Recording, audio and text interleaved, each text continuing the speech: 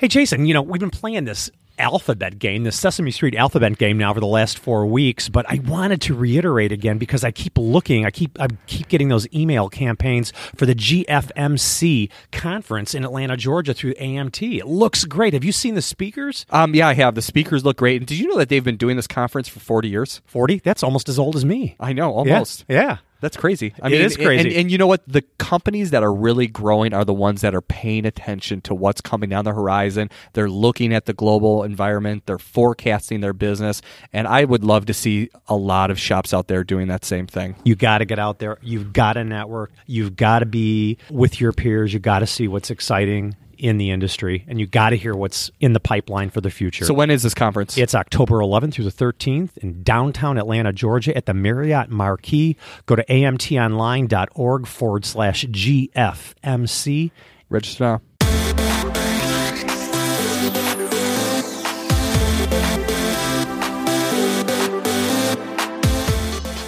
And so he says to me, find somebody new. He put an ad in the Chicago Tribune. And found a new guy, and my dad's like, okay, he reports to you. He was 50-something, and I am 20-something, and I know nothing about goal setting. That's admirable, though, Stacia.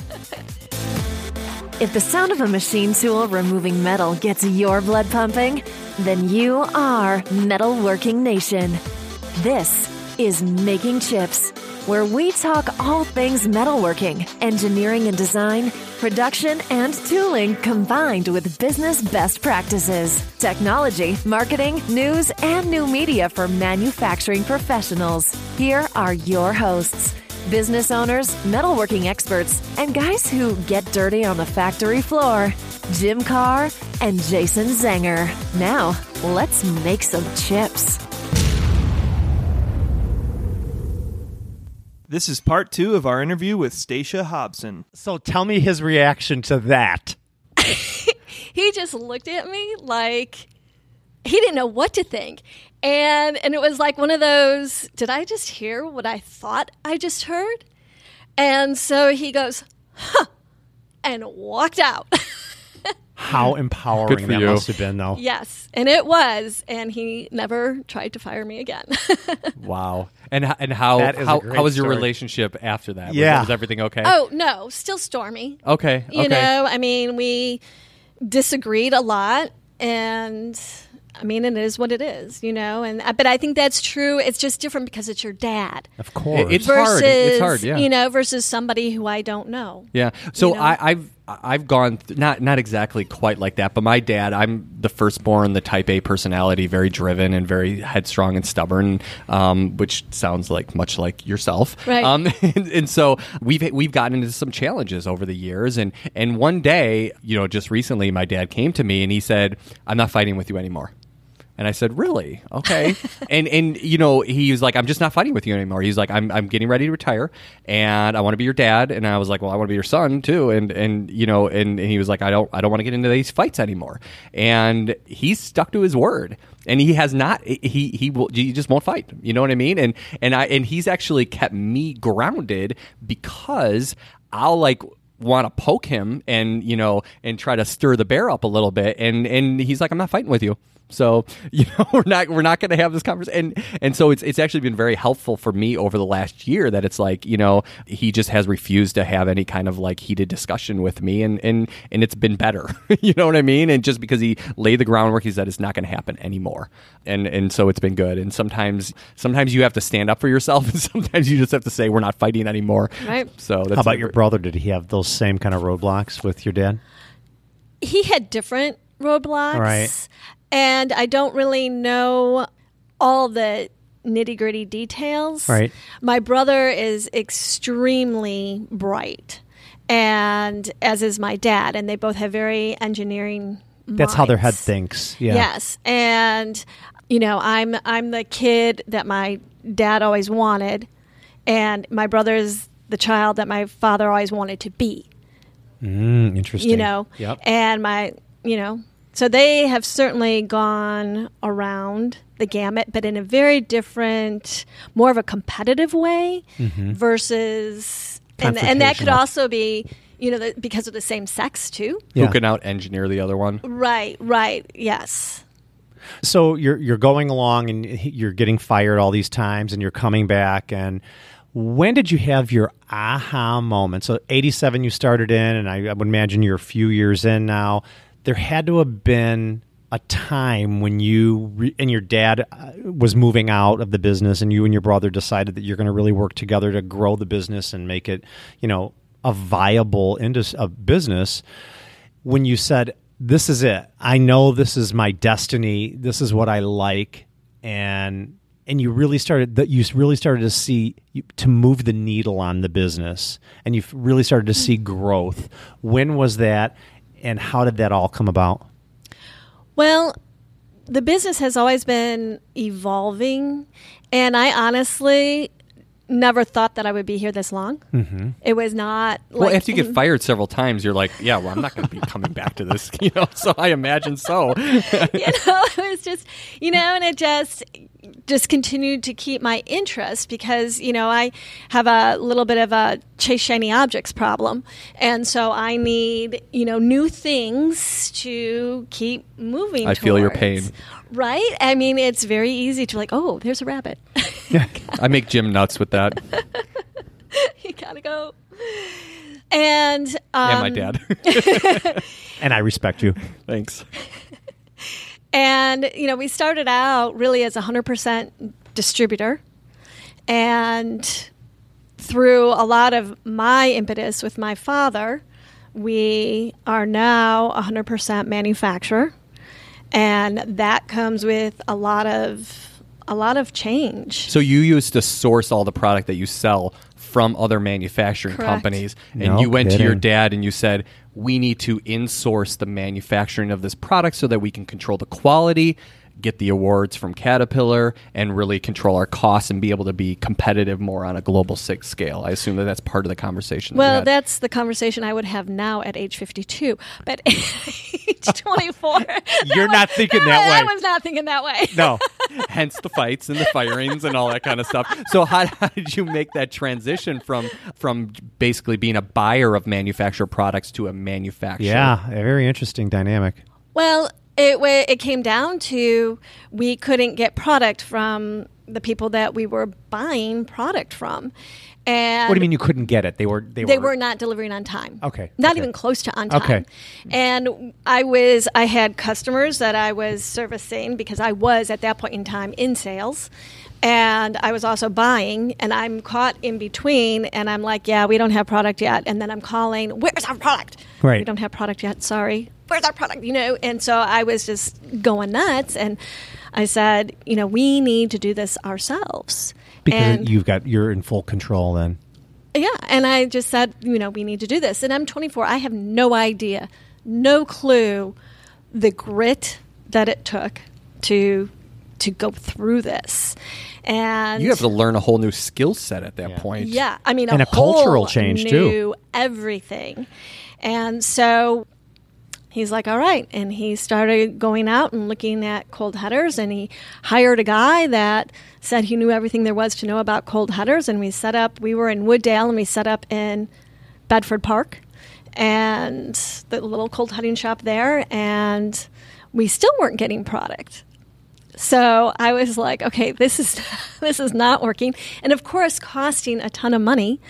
So I said, Dad, like I know anything. Dad, let me go down and see what's going on. Let me just observe for a week what's going on. And he's like, whatever. This was your facility. You started up the Bedford Park facility, bought a cold heading machine, and you put somebody in charge of that manufacturing, but they weren't getting the job done. Correct. They still weren't. They still weren't. Is it because it was off-site, you think, or you had the wrong person, you're on the wrong player? Right. So I went down, I watched for a week, and I came back to my dad, and I'm like, that guy, not the right guy. I'm like, he cannot find his way out of a paper bag with both ends open. I love it. And so my dad, being, here I am, 24, telling him this, and it's his guy, and so on and so forth. So I've completely insulted him. And so he says to me, fine, you find somebody new. Oh, no. So I did. And You put an ad in the Chicago Tribune. And found a new guy, and my dad's like, okay, he reports to you. He was 50-something, and I am 20-something, and I know nothing about gold heading. That's admirable, though, Stacia. And then he made me let go the guy that he had hired. So I had to let him go, but I kept his daughter who worked for us. And yeah, which was also an interesting conversation. I bet. And hired Steve in, and Steve and I went round and round, man. So in hindsight, for somebody that would go from not manufacturing to manufacturing the product that they sell, is there anything you would do differently? I would definitely, because both my dad and I are fly by the seat of your pants kind of people. Yeah, you just went out and bought the cold heading machine and some material and like let's get to work. Basically, yeah. So you would have been more strategic than that? Yes. So that would be my advice, to be a little bit more strategic. Okay. Anything else? To know that whatever you think you're going to spend, it's going to cost more. Easily double it. Oh, no kidding. Yeah, easily double it, and and make sure your key players know what they're doing. I mean, that they've done it before, that they, and that's pretty simple, but in your fly by the seat of your pants kind of world, it's wasn't that simple. And as anybody knows out there, you hire somebody and they'll tell you that they know everything. You need to come up with a plan that ensures that they, especially with a startup, that they really do know everything that they say that they know. Mm-hmm. And that's a good segue to where I want to go with this now, because, all of us in the manufacturing industry right now there's a huge skilled labor shortage. So I would imagine you're going through the same pains as Car Machine and Tool, as Zanger, as anybody else out there in any, tool and die shop, machine shop, plastic injection mold shop. Tell us how you're trying to combat that and what you're trying to do to recruit new talent or recruit skilled people. Any techniques that you're using that have been successful? No, the best thing that we have done is take unskilled labor and make them skilled. Yeah. And find someone who needs a job and who relatively has their act together, like they can get to work, they have transportation, that kind of deal, and train them from the ground up, Give them more skills, give them the opportunity for a better life, to make more money. Correct. Are there any key characteristics that you look for when you're interviewing that unskilled worker that is like, oh, this guy or this gal may have it. She's got these characteristics that are aligned with successes that we've had in the shop right now? Well, a lot of, we've got the mechanical mindset kind of side of things. Sure. So someone who comes in and, we'll ask them questions, like, what do you do for hobbies? Because that tells you a lot about what people's capabilities are. And if they say anything about cars, bikes, that kind of stuff, then they're going to be somewhat mechanically inclined. Mm-hmm. And if we have that component, just that mindset, because it's not everybody's an engineer. No, you're right. So if you have just that little bit of mindset, then you can develop that. And then, we have that very repetitive assembly work. So if you find someone that doesn't mind that assembly work, and it's not skilled, but to find somebody that can manage that same process day in and day out, then you build on that. And I agree with you, Stacia. That's the same thing I look for, too. I look for people that have good math skills, what they do, what their hobbies are, if they were involved in the industrial arts program in high school or automotive. Those are all like little nuggets of things that I put like a green dot, next to their on their application if they have those things, and it's something that is powerful for me to hear that they've done. And typically, we have good successes when we go to train those type of personalities. But so just I know we're running a little bit longer on time right now, but I'm enjoying the conversation so much. What have you seen in your industry that has been the most major or dramatic change over the last 5 to 10 years? Well, price instability of metal has been. Oh, I'm sure that's a key component. Has been a bit tough to manage. Yeah, because you have to keep your price per product relatively stable, Right. And then manage those ups and downs with the material. How do you manage that? I mean, what percentage of your product or what percentage of your overall cost is the cost of material? It depends upon the product line. Okay. So it can be as high as 58-60%. Okay. Which is high. That's significant. Which yeah. is significant. Yeah. And that is on the most expensive, which is the copper. I do a bunch of copper work. And A 1 3/16 diameter by 8-inch long piece of copper. Right.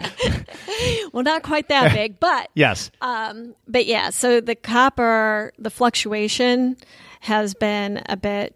Oh, I'm a sure. bit challenging. Fortunately, that's probably not a big percentage of your overall sales would be the copper, I would assume. No, it's not. But like now, stainless, nickel is going up. And so that's driving all my stainless prices. And for the most part, we just roll with it. I look at it that we win and we lose. And we win because the market, You try to keep fluctuates. a median price in there Right, and stay and- within there. And sometimes you're going to lose and sometimes you're going to win. Exactly. And we have it set up with one of my large stainless suppliers that we bill them surcharges. And as the price drops, they don't pay as much surcharge. And when the price goes up, they pay more surcharge. And that's kind of how it rolls.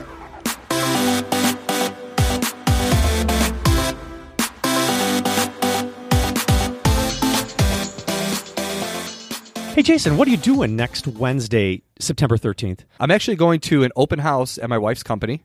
You And- are? Yep. And then you told me we got to drive out to Fort Wayne, Indiana for an interview. Well, we're going to be there. We're going to be at GT Automation, and we're going to be interviewing a Xometry executive. The host company that GT Automation is a manufacturing partner. We're going to actually be able to tour that manufacturing facility and see how the whole process works with Xometry and how they get work, produce work, and ship it out. It's going to be exciting. That does sound exciting. Yeah, I mean, it's a whole new way of operating a small business. Sounds interesting. Yeah, Xometry.com. Check it out. You can sign up to become their manufacturing partner, make parts for them. Or if you're overloaded in your shop, you can go to Xometry.com and get an instant quote by supplying them with a 3D model. Within a few clicks, you've got a price and a delivery. Pretty awesome. So lastly, before we go, I noticed on your bio on LinkedIn that you were recently awarded a Toastmasters Division International Speech Contest. Tell us a little bit about that, because Jason's always trying to get us involved in, bettering ourselves as podcasters and trying to improve our articulation and the way we take a podcast and move it forward and actually just improve our overall speech. Well, I'm just a big fan of just you're always educating and improving yourself. And I think that's just one component. It is. That we, I don't think anybody should ever just rest and say, I went through college or I went through high school and I'm done getting educated. I think it's a daily thing that you need to do. You need to, educate yourself every day and share what you learn every day. Totally agree. Yeah, because you're an operational person, so you don't, you're not necessarily giving those big speeches all the time. So is this a hobby for you? Well, it started out actually because I became the women's chairperson for the WTMA, and I found myself having to do introductions. And while I've done a lot of public speaking, it was just it's always been more freelance, so to speak. And to give up and do an appropriate introduction, I just, I did fine, but I wanted to feel confident in it. And so Confidence is everything. Confidence is everything. So I started going to Toastmasters and found that I am really adept at speaking publicly.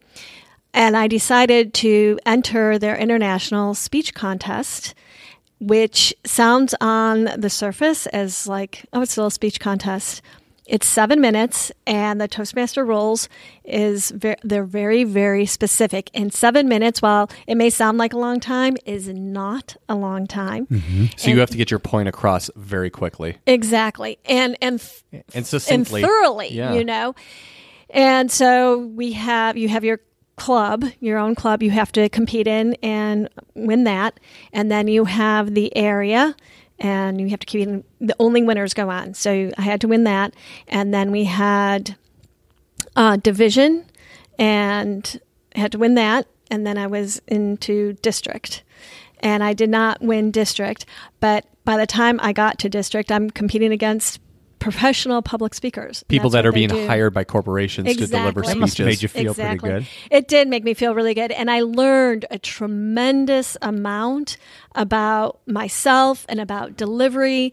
And it's not just what you think. And I also learned a lot about people and, my own capacity emotionally in communicating that, as well as people in the audience and their ability to receive it based on how well you're connecting with them. Mm-hmm. That's great. And what was the speech about?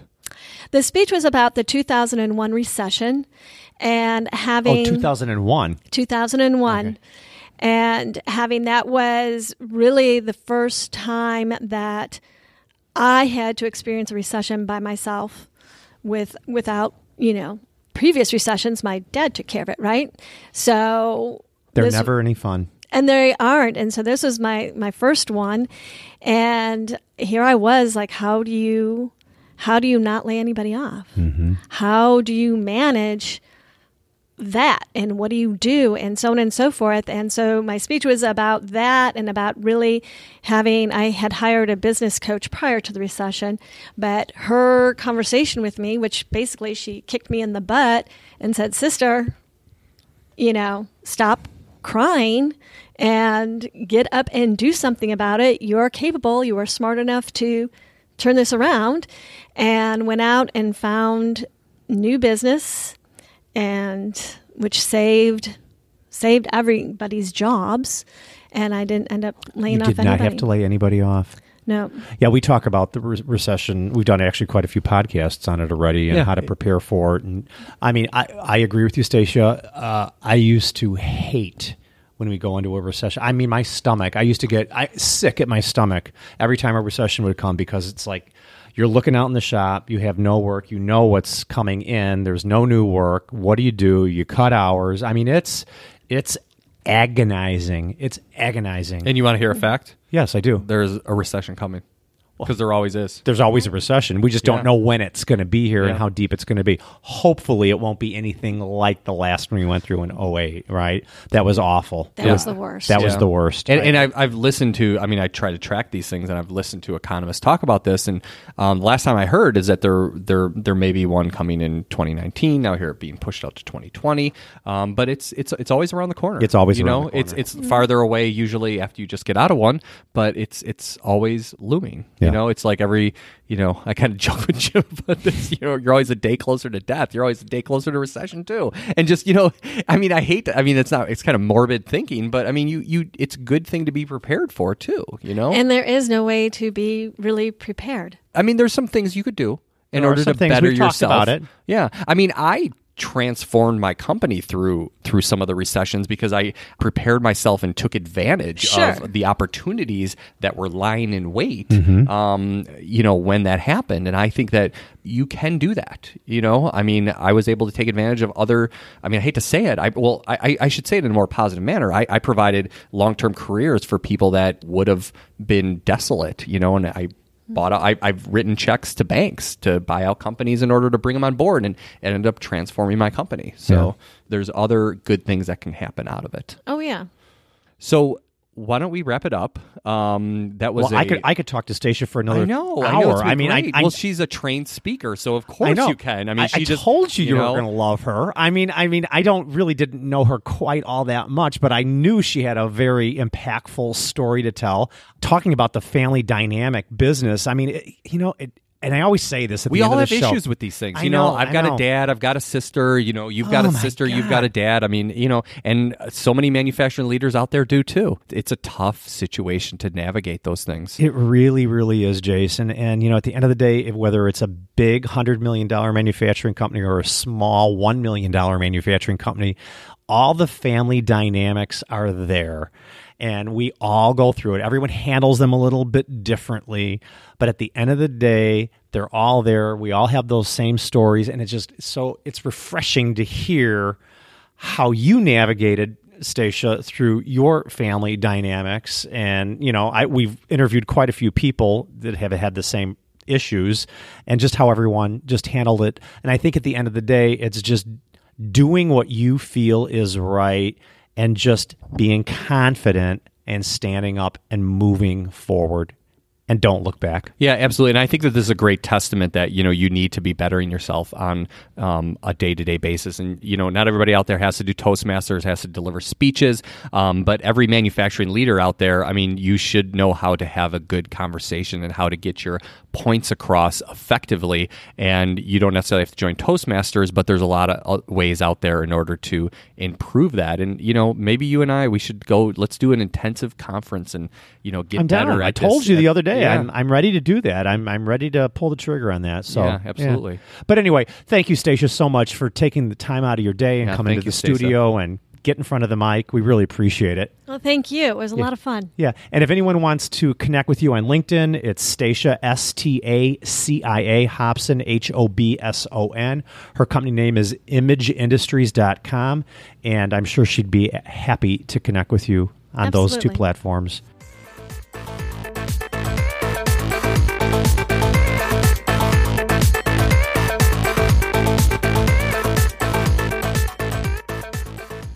Hey, Jason, we've been talking a lot about the GFMC conference in Atlanta, Georgia, October 11th through the 13th. And, I haven't pulled the trigger yet on going yet. Have you looked at it?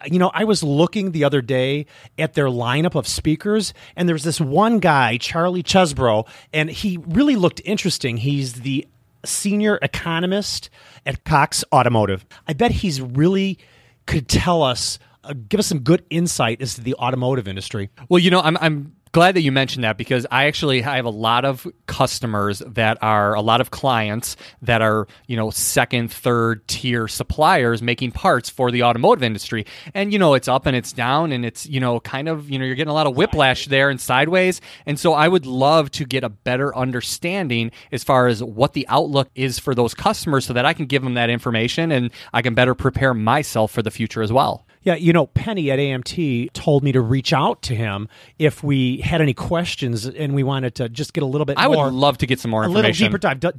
Did you have his phone number? I thought she texted it to you the other day. Yeah, I've got it right here. Very good. Why don't you give him a call? I'll give him a call. This is Charlie. Hey, Charlie, this is Jason Zenger from Making Chips. How you doing? I'm doing well. How are you doing? And Jim from Making Chips is here as well. Yeah, he's here too. Yeah, I'm kind of here. I'm second fiddle today. So Charlie, Jim and I were just talking about how, the automotive industry, it's really hard to figure out sometimes. And, we all, as manufacturing leaders, people that are suppliers to the manufacturing industry like myself, we want to be better prepared, and we want to understand really the trajectory of that industry. Can you give us a little bit of information on what to expect in the automotive industry? Yeah. What the attendees of the GFMC conference should expect to hear from you? Well, on the whole, I would say the message is going to be that the outlook for the industry remains quite positive. We're looking at a very strong sales year this year for new vehicles, probably in the neighborhood of 17 million vehicles being sold. It's going to be one of the fifth best years on record, somewhere in that neighborhood.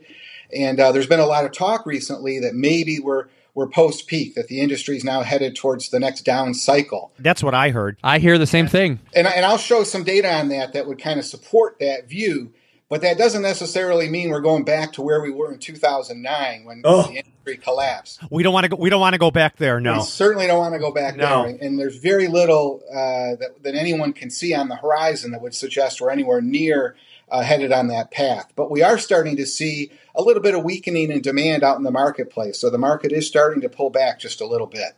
But that it still remains a very strong vehicle market where consumers are spending as much money as they can to buy all the bells and whistles on these vehicles, and the manufacturers themselves are making very strong profits. So it's still a very robust market right now. Well, first of all, thanks for answering our call today and giving us a little bit of insight for the listeners of the show. But, I always think back, people are going to buy new cars, A, if they're employed, and B, if the financing is super low. That always is a big influencer. Do you see that sustainability? I mean, I see it as a manufacturer employing people. I see sustainability. I think the next at least 18 months in the manufacturing environment is going to be really good. So that part of it. But what about financing options? Do you think that the prime interest rate is going to stay pretty low and people are going to be able to get that 0% 72-month financing? Because I think that really does drive new purchases. Hey, Jim, you better be careful about, try to pretend like you're an economist. Why don't you let the experts, try to predict the future? I think these are relevant questions. Well, you're absolutely right that, the key ingredients to a robust market, and that certainly are, you got to have people employed, and you got to have folks with the ability to borrow money to buy these vehicles because they're very expensive. And right now we have both of those ingredients in the marketplace, and that's expected to continue certainly over the near term. Job creation's been very strong, unemployment rate remains very low, and interest rates remain very low. And if there's been any particular good news that's pertinent to this in recent months, it's been that inflation data has been very muted.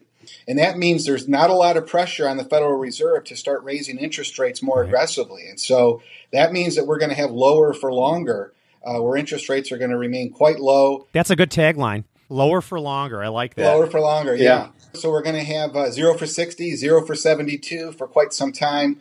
And that means it's going to remain quite positive for vehicle buyers. Great. That's great to hear. So what can attendees of the GFMC conference expect to learn while they are there? Well, I'm going to take folks through some of the key economic indicators and what they mean for the outlook for the automotive industry, and talk a bit about why we have such a strong market today. But then there is some bad news, unfortunately. Uh-oh, here we go. The headwinds are starting to mount. I wouldn't call it a hurricane just yet, but we are starting to see a tropical storm on the horizon. And that is that much of the sales success that we've had since the 2009 recession is now starting to come back and bite us a little bit. And much of that is in the tune of leasing. And that many of the vehicles that we've been leasing over the last few years are now coming back to dealers around the country. And it's providing a very competitive product to a new vehicle purchase. I can buy a model year 2018 for $35,000, or I could get a model year 15 that's in really good shape for 60-70% of that new vehicle price. So it's starting to create a new set of competition for the new vehicles out there, and that's part of the reason we're seeing this little bit of a decline in the pace of vehicle sales in recent months. And so I'll show folks what the data looks like that, and then also discuss with people when we look a little bit longer term why there's growing concern in the industry that we may see vehicle sales decline even further. And how far out do you think that is, Charlie? 12 months, 18 months, 24 months? Yeah, I think we're looking definitely 18 to 24 months over the horizon that we're really going to start to see things decline. Most expectations at this point is that we're still looking at a fairly strong year next year as well. A lot of it's going to depend on what the government does and whether President Trump is able to push through some of his economic agenda plans, particularly tax cuts. That could put a whole bunch of money into people's wallets. That is a big plus for new vehicle purchases. And as I said before, the Federal Reserve and whether they raise interest rates. And if we see them raising rates much more aggressively, that's going to make that monthly payment go up much more quickly and make vehicles unaffordable for a group of people. So, I really want to respect your time, Charlie, and we really appreciate, again, you taking our call and helping us get a little bit better pulse on what you're going to be talking about and how you can elevate the manufacturing community by being there and listening to what you have to present. I just want to remind everybody that this event is October 11th through the 13th. It's at downtown Atlanta, Georgia, the Marriott Marquis Hotel. Go to amtonline.org/GFMC and register right now. I think you can get reduced rates on rooms right through a link on that site as well. Great, and we look forward to hearing what you have to say, Charlie. Thank you much, and I look forward to seeing everybody in October. All right, goodbye now. Thanks for your time. So here we are. You think we equipped and inspired today? I think so. Yeah, I think absolutely. so too. I'm very confident of that, and I always get a feel good moment when we're done with our interviews, and I'm feeling that right now. Yeah, so. there's so many manufacturing leaders out there that their stories need to be told, and they need to inspire other manufacturing leaders that just need a little bit of a kick in the butt to do better and elevate their game and take their companies to the next level. Sure. We just want to remind the listeners to, if they could help us in some small capacity by going to iTunes, do a rate and review. We love that. 5 Makes stars. us smile. Always only 5 stars. I mean, if you want to give us a 4.5, we'll take that. But no, 5 Only only. 5. Okay. And then Jason and I are going to be kicking off and rebooting the Make and Elevate Mastermind series in the coming months. We're working with someone right now to make that come to fruition, and we've got a new logo coming. Yeah, because Jim and I really, we do have a heart for seeing manufacturing leaders, elevate their game, and we want to see this industry really prosperous and just to be able to work through the challenges. If it's a recession coming up, how do we elevate our game in order to work through that recession in a way that we can position our companies better for the future? And I don't look forward to the day that we're sitting here talking. It's coming, buddy. And the recession is upon us. I know. I and don't I'm either. going to be like in tears. Not literally, but maybe. But I'm going to have that icky feeling in my stomach. So let's figure out how to be better prepared for it. Absolutely. We're going to have to work on future episodes because it's getting closer, right? Yeah, you still got to make chips, and you got to pay the bills, and you got to pay your team. Because as my dad always used to say, Jim, if you're not making chips, you're not making money. Bam. You bet. This podcast exists to improve the manufacturing industry. We want to hear from you, the owners, managers, leaders, and engineers from the metalworking nation. What ideas do you want to share, and what keeps you up at night? We want you to take something away from this podcast that you can use to improve your company, your team, and yourself. So let us know what you want to hear, and we'll see you next time on Making Chips.